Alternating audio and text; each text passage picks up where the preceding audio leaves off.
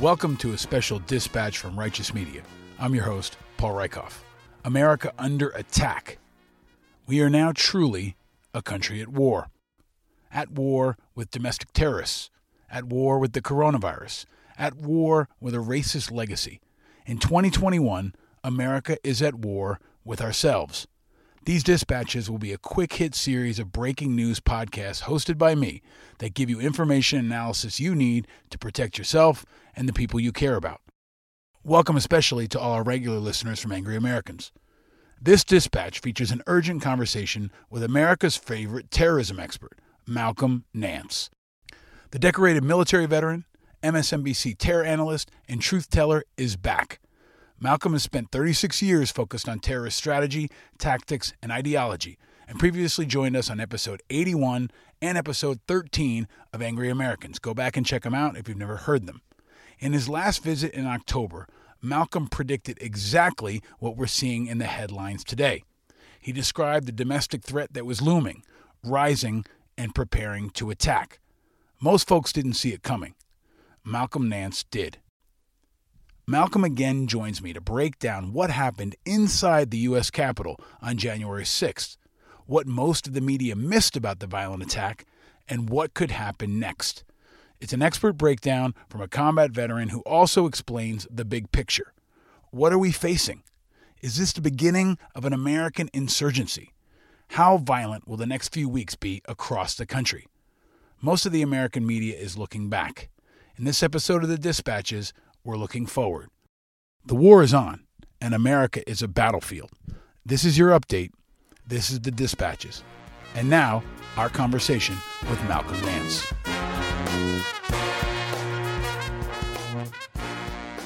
Ladies and gentlemen, we are bringing you a special episode of what we've called in the past the Dispatches. This is a chaotic time, an important time, and an urgent time, and we're going to try to continue to bring you conversations that hit on exactly what's happening in this moment. So given what's unfolding in our country, what's sure to unfold in the next weeks and months to come, I am very pleased, grateful, and happy to welcome back the great and powerful Malcolm Nance. Welcome back, sir.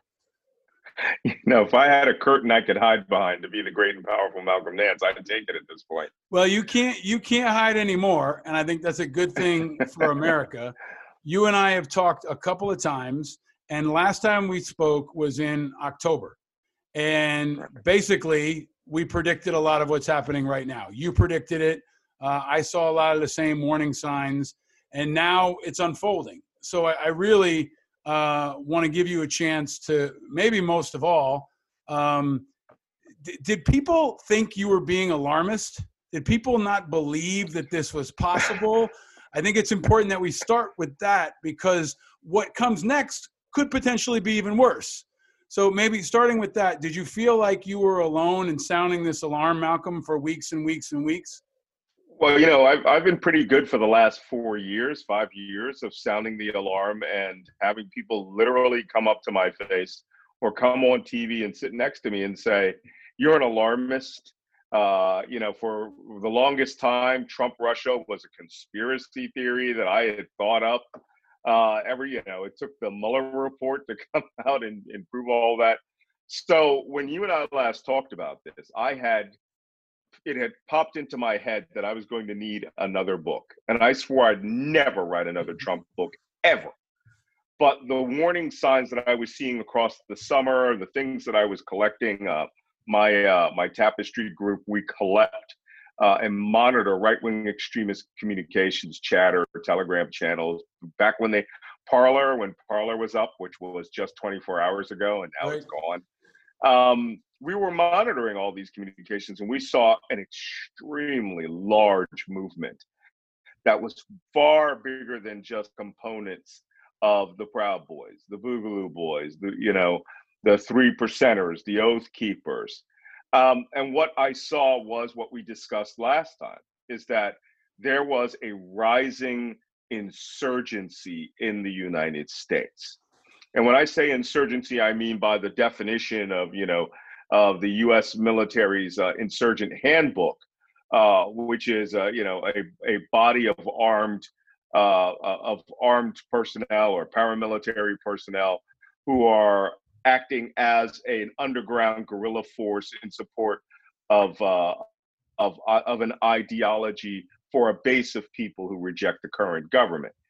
And so at the time that we were talking, I was seeing that building wave. And I think what I said was the election was going to go one of two ways. If Joe Biden, if Donald Trump won the election, then the Boogaloo Boys, Proud Boys, and all of them would become a paramilitary element of the Trump campaign as they reject, as they enjoy the victory that they had. Right. And they would technically become an open brown shirts, right? And then I said, if Joe Biden wins, then there will be a complete rejectionist front. The election is stolen, and these people, with Donald Trump as their leader, as president in exile, will become an insurgency. And they will go underground, and that insurgency will have three components. The political insurgency, which will be Donald Trump as president in exile, all of his allies as being Republicans in exile, the legitimate winners of elections. Then the paramilitary insurgency, which is the militia and all of that. And then the terrorist insurgency, which would be, whatever group will then devolve into their version of the Irish Republican Army, right? Yep. And that's where our real trouble will come. Many of these people know that history. They understand the troubles in Ireland. They saw how effective some of this stuff can be. They live these fantasies in their head where every time they get their rifle, Gary Owen is playing, and that's cavalry song. Right. They think that they also are like ISIS, live in this alternate universe where they are essentially companions, and the living heirs of the American Revolution. And they love the Sons of Liberty as a terrorist group and as the founding insurgents in the United States. Yeah. So they're constantly making reference to that. You might have seen that video during the Capitol siege or the Capitol assault where the guy goes, I really feel like we should be having music to this, some sort of like Revolutionary War music. Really, dude? You're destroying the Capitol. So Malcolm, I'm glad this is the point that I think people need to understand. This was not an end. In many ways, this is a beginning of an insurgency. It's a symbolic moment. It's a moment that created a martyr. It's a moment that is viewed by many as a victory. And I think what people don't understand is, okay, we can harden the Capitol, we can harden inauguration, but just like any other insurgency, they're just going to work their way down the food chain and hit other places. Some of it may be coordinated, some of it may not be. You may have coordinated elements like the Proud Boys. You may have lone wolves like the guy who drove an RV into Nashville. And it's a whole new reality where people who either sanely or insanely are abiding by this ideology and consider themselves freedom fighters, right? In the same way we battled ISIS and Al-Qaeda and others, some of them are organized and highly trained. Some of them are yahoos with a laptop and a how-to pipe bomb kit, right? So this is, in my view, and I think you were predicting this, a new normal where this ain't going to go away. And no matter what happens on January 20th, it's going to pop up in other places. And like ISIS and Al-Qaeda were whack-a-mole in Iraq and the Middle East, this is going to be whack-a-mole in America. I think we actually discussed this as the beginning of a new 4-year campaign of insurgency in the United States. And in fact, the January 6th was the debutante ball. It was the coming out. Not just, like Charlottesville was the coming out of the alt-right, Unite the Right, where they got all those guys. In case that looked very familiar on the 6th is because every person involved in Charlottesville was at the Capitol, live broadcasting, out there saying that this is what they were. After Charlottesville, they were so shamed that they went underground as insurgents. And then they found their center of gravity, their reason d'etre, the purpose of their being in Donald Trump and Trumpism. And they saw it for what it is, which was an umbrella for all white grievance. It was a white supremacist-led tribal war is what they were preparing for. And so while we thought that, Black Lives Matter being confronted by a few Proud Boys was the beginning and the end of that, if you look during the summer, they grew in ranks all summer.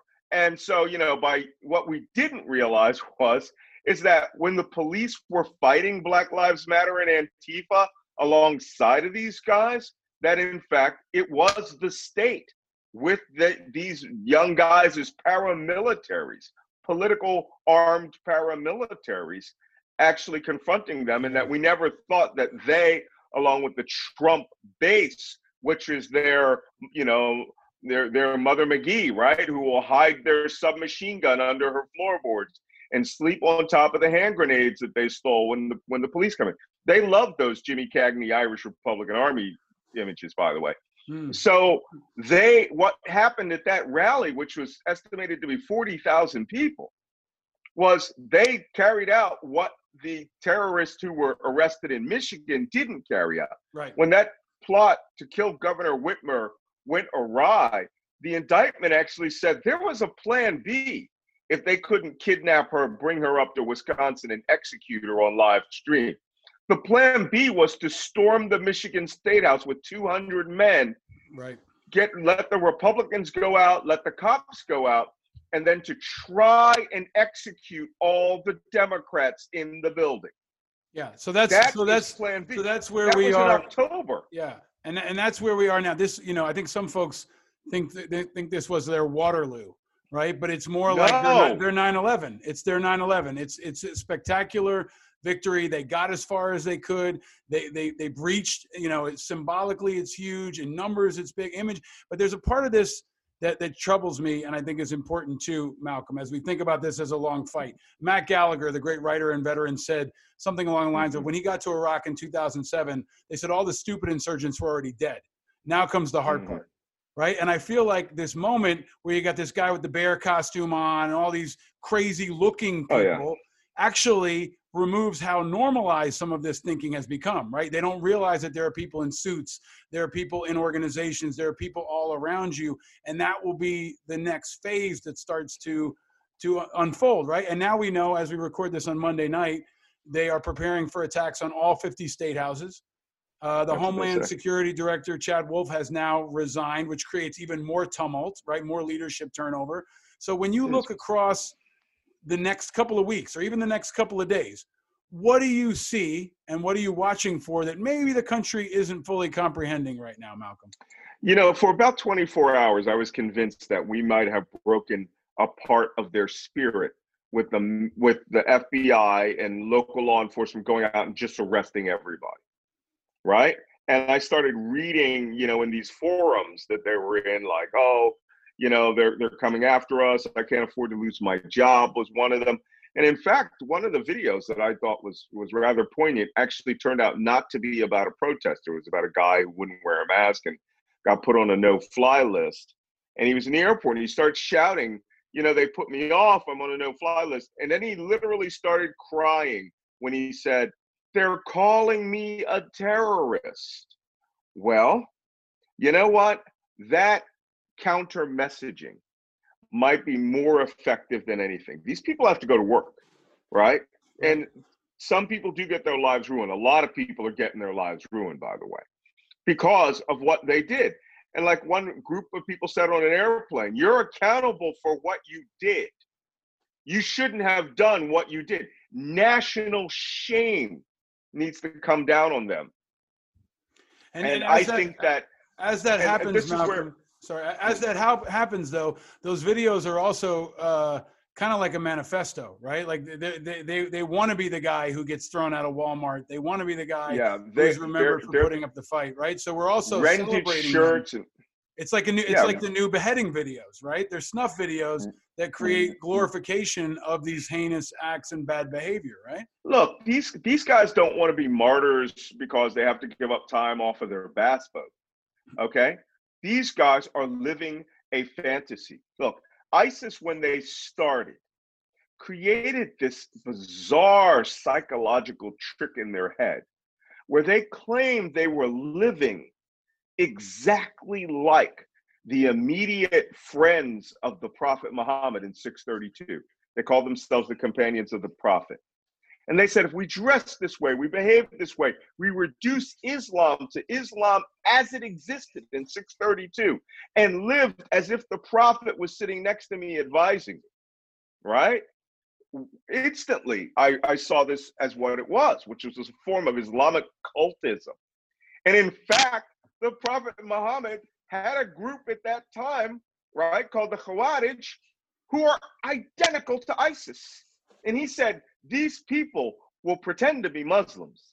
They'll even pretend to love me, but someday they're going to leave Islam like an arrow leaves the bow. This group of vanilla ISIS, these white insurgents, as they view themselves, have been building to this crescendo. And the Capitol did not play out exactly as they wanted it, right? When that mob got in there, the building was going to be set on fire. You just can't have a mob. I mean, I'm from Philadelphia, so watch a Super Bowl victory party, right? Remember when Philadelphia had to literally grease all the poles in downtown because people were climbing on them and destroying $150,000 light poles? Imagine what they do in the House of Congress. Well, we saw it. These people are living a revolutionary fantasy in their head that they are on, that they boarded the HMS Romney, right, and got the tea and are taking it out. That they are going to tar and feather, the tax collectors. They constantly refer to that woman Babbitt being shot as the new Concorde. Right. They have harnessed a delusion. Right. The problem is that delusion is almost equivalent to the week of April 14, 2003, when Saddam Hussein's forces disappeared from the battlefield. And then weeks later, terrorist attacks started forming. You just saw the beginning of what will be the next 4 years or more of open political warfare. Donald Trump is going to be, he won't be on Twitter. He's going to create websites. If you go to thedonald.win, you'll get a taste of that kind of fever swamp way of thinking. Trump is going to speak that way. He's going to be in news media. He's going to be giving interviews. And he's going to become his version of Sinn Féin, right? That's right. No, I think that's a parallel that you and other students of this have seen, and I and others have tried to note. Look, it's much bigger than Trump now. If Trump dies tomorrow, they won't think he's really dead, and other people will claim to be his voice, and then others will rise in his place. And this is a true movement now, and I hope that Biden and others will prioritize similarly as they didn't in Iraq, jobs programs, opportunities, ways for people to be a part of the future, because you can't kill them all. Right, you can't kill them all. You got to try to change hearts and minds. But let me give you some advice. Yeah, but let me ask you this, Malcolm. I want to get to a question. If you have been talking about specifically hardening inauguration, shut it down, don't give them easy targets, right? And I think there's a story that you and others are telling about how, in some ways, whether we were lucky or good, it could have been much worse.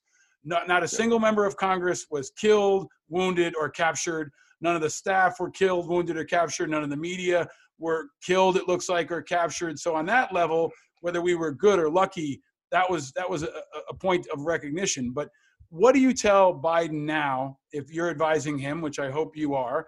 What does he do strategically and tactically in the next couple of weeks that will make this better? Well, I'm glad you asked that question because I do have some ideas on that. Well, first off, the reason that massacre didn't happen was because there was at least one Secret Service officer, either it was Secret Service or Capitol Hill Police personal security detail. Those are the immediate bodyguards who come under Secret Service authority when the Vice President of the United States is in the building. He had a corridor, the Speaker's lobby. I ran bodyguards in Iraq for 10 years, both Iraqi, British, American bodyguards. I was bodyguard trained, and this guy had a sector of fire. And he had orders that the Speaker's door was barricaded. If you didn't see the video, it's waist high in tables and chairs, and the windows, the 3 Capitol Hill cops got out of the way after some guy reasoned with them that we're going to get through here anyway. We don't want to hurt you. So they moved out of the way. And that guy didn't flinch. He's the gun in the corner. And you notice, good tactics. He didn't stand in the fatal funnel. Right? And he made a commitment to himself, because down that hallway was everybody hunkered in the House chambers. And it was simple. The man was, in my estimation, he is one of the few people who really understood his duty that day. And people are going to excoriate me for that. But I'm sorry. When you're a mob, you're beyond an individual who's coming in there, right? You're fanatics. They were tearing things apart with their bare hands. They were using pure human mass to smash oak doors with hundreds of them squeezing against it, pushing against it. That either Secret Service officer, as it appeared, I mean, it struck me as he was probably Secret Service, but he might have been Capitol Police, because that's a completely different animal, those guys, right? They're essentially an adjunct to the Secret Service. He said, whoever comes through that wall, dies. And they have to, because whatever happens, if I don't shoot that person and break, we call this, you might remember, assault breaking, right? If you don't assault break right there and change the dynamic of the assault, right? To create a defensive situation and he was the only guy who had control of that hallway. There was no hallway control team down there. In fact, when he shot and killed that protester outright, clean shot, a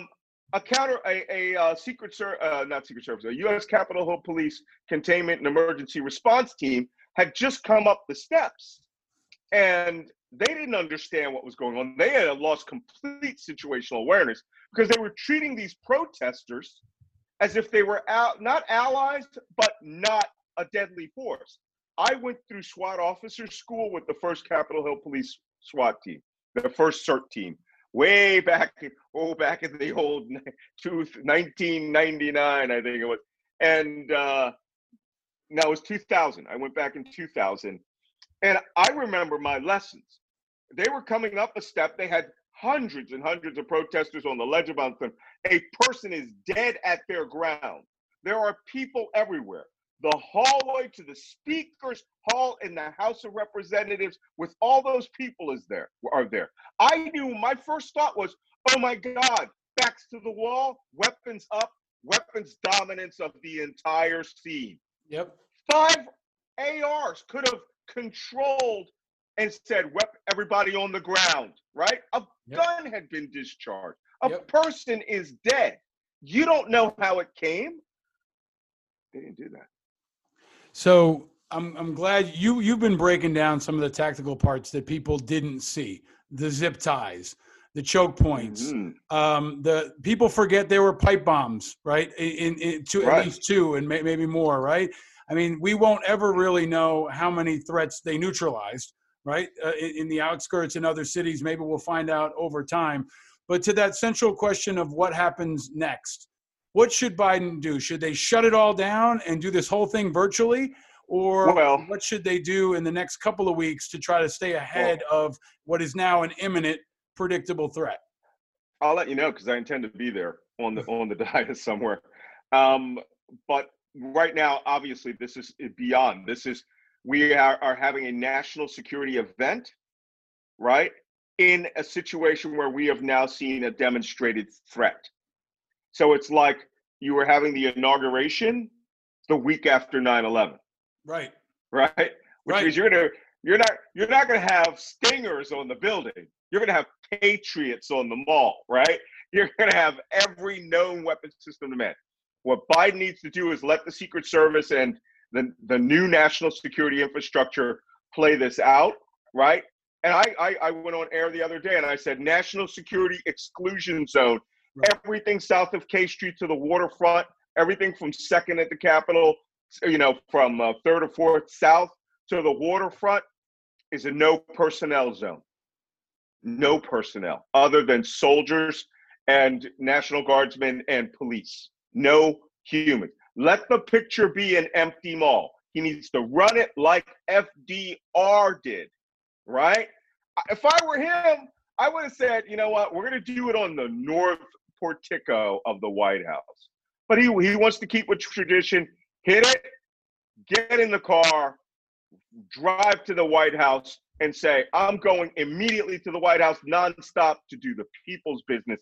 Then present yourself after you signed H.R. 1, the new Voting Rights Act, and you rescinded 500 of Donald Trump's executive orders, and that, and then come out on the North Portico and present yourself to the United States as the First Lady and the President.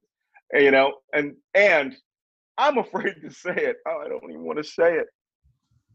He will have to take down those Texas barriers around the White House. He does have to establish a level of normalcy. He can use the 9-foot see-through barriers that are around the Capitol now. But Donald Trump created a bunker in there. And as Stephen King said, the Fuhrer bunker, right? We don't need that. But I do think this is one thing that will happen that Merrick Garland will have to deal with. President Biden will have to deal with the rest of the nation. Sign 1 million coronavirus things on day one, all of government approach to killing coronavirus. Merrick Garland, on the other hand, needs to embrace the word terrorism.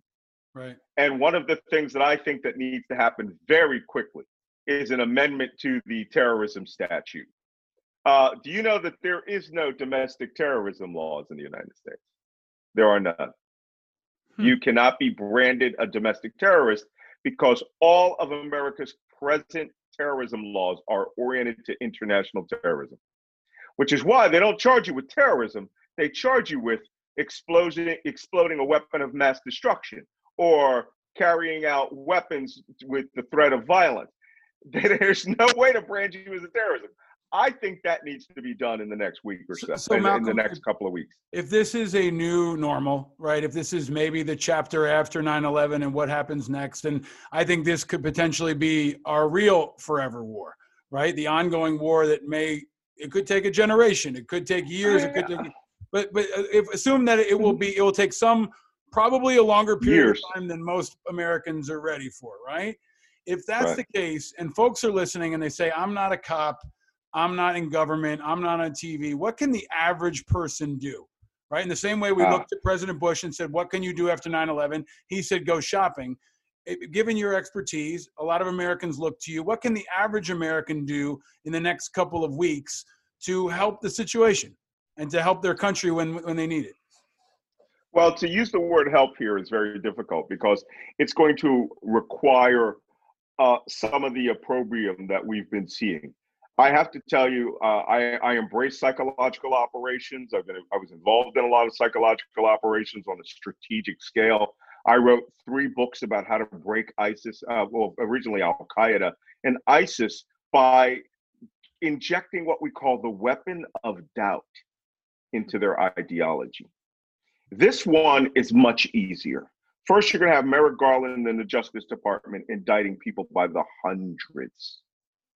And like I said, you need to embrace the word terrorism. So if the House does their duty and removes the word international from our terrorism statutes, people can be charged with terrorism. By the way, okay, here's an unpopular take. Tell me I'm wrong. The action against the Capitol was not a terrorist attack. The action against the Capitol was out of control civil disobedience, civil disturbance. The guy with the Molotov cocktails and his intent was terrorism. The person who placed the 2 pipe bombs near the DNC and the RNC, that was an act of terrorism. However, they have plenty of opportunity now to earn the title terrorism. But the regular civilian, you don't have to stick to tight legal definitions the way I do. I only wrote a book called the Terrorist Recognition Handbook that's used by all federal law enforcement. What you can do is disdain and shame and literally call out the people who thought 57% of Republicans, 47% approve of the attack on the Capitol. That's a plurality. 45% disapprove. You need to shame them, and you need to remind them to recalibrate their patriotism. What they did was not patriotism, it was sedition. And sedition is treason minus the fact that you're working for a foreign power. You were calling for the overthrow of the United States government. And rebel flags, tear them down. The Trump flag is going to be synonymous with the rebel flag here soon. All right? It's going to be framed in museums someday, along with the swastika and the rising sun. So I would make it clear to my neighbors. I have neighbors in upstate New York. They're all instantaneously started still flying their Trump flags and putting up signs that say election fraud, stop election fraud. Republicans gave every one of them those signs. But you know what shames them now? I haven't been home, but I'm certain in a week I won't see those signs up there. I'll see half of them. We need to shame these people. We need to tell them what you supported was wrong. Wrong. That's not America. E pluribus unum, from many one. What you did was, I want to destroy America. No different than ISIS. Oh, they hate that. Vanilla ISIS is not a joke. They are now essentially forming and self-radicalizing and radicalizing amongst their friends on the internet in order to destroy everything we hold dear. You branded it Vanilla ISIS. You called them Al Qaeda, right? These other terms that kind of, I think folks, kind of laughed at the time, but now they're seeing it and understanding the similarities. Vanilla ISIS, they really hate. Are very strong. But let me ask you this, and then I got to let you go because you've probably slept less than almost anybody in America in the last week. What level of violence in America call it between now and the summer? We're all trying to prepare our families. We're trying to make smart decisions. We're trying to get the vaccine and do other things. But like the overall level of violence, should we prepare ourselves for a different level of violence or preparation for violence in our state capitals, in our supermarkets? I mean, how far does this go over the next couple of months in your projection? Because you've been kind of the Tony Romo of terrorism for the last couple of months here. You predicted it before it happens. What do you think the next 6 months look like in terms of actual violence, Malcolm? I think they're going to limit their violence to political protest violence. And they're going to, believe me, right after they hit the Capitol, I think within an hour, I said, I'm already receiving intelligence that they intend to start hitting state houses. I said for the next 24 to 48 hours. Yep. And within 5 hours, 3 state houses were hit. The next day, another one where they were having tearing down the governor's mansion in Washington State. Look, if they feel that they can carry out these actions with impunity, they will keep stepping up.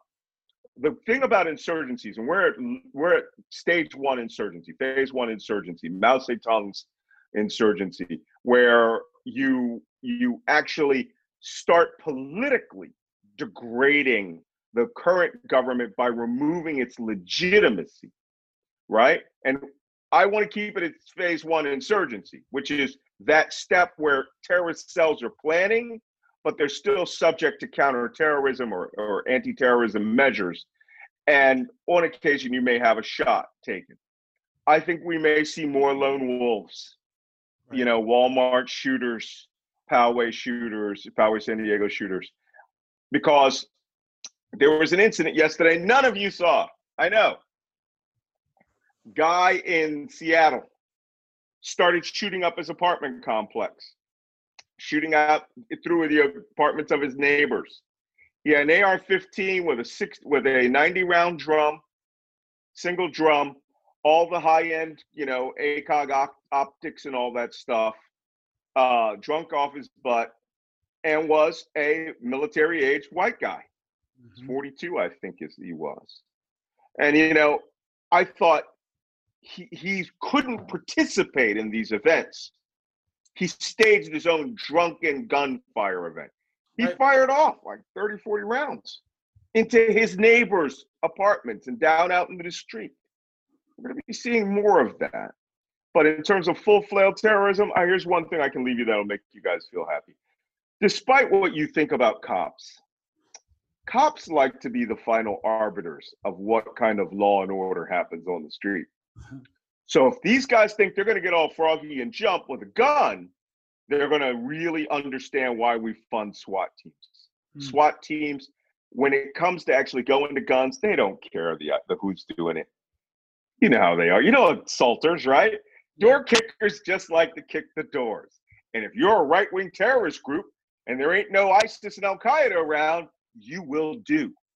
And they will aerate you just as fast as they will aerate, the shooters in Los Angeles, the ISIS terrorists in Riverside, Los Angeles. They will just hose you down. Police are actually on your side. All right. The guys who ain't are going to find out very quickly they can be just as rapidly arrested by the feds as any other yokel. So don't worry too much about these guys, ruining your night with gunfire. Well, we're grateful to have you on The Watch. I hope that anyone listening follows you on social media. You're a must follow, and continue to read everything you put out, watch you on television. You have been on The Watch for America for the last, decades, but especially in the last couple of months and the last couple of days. I personally, and I know I speak for many people, are grateful for you for telling the hard truths, for not pulling punches, for telling people what might be too uncomfortable for them to hear. It's what we need. And that's, in my view, the definition of patriotism. And you are a true patriot. We're grateful for you, and I'm grateful for you joining us. I hope you'll come back again soon. Well, you notice I wore black, right? Watches on the wall. I hope you get some sleep, man, at some point in there. You need it, and we need you for the long haul. Thank you, my friend. Stay vigilant and stay frosty. All right. Bye-bye.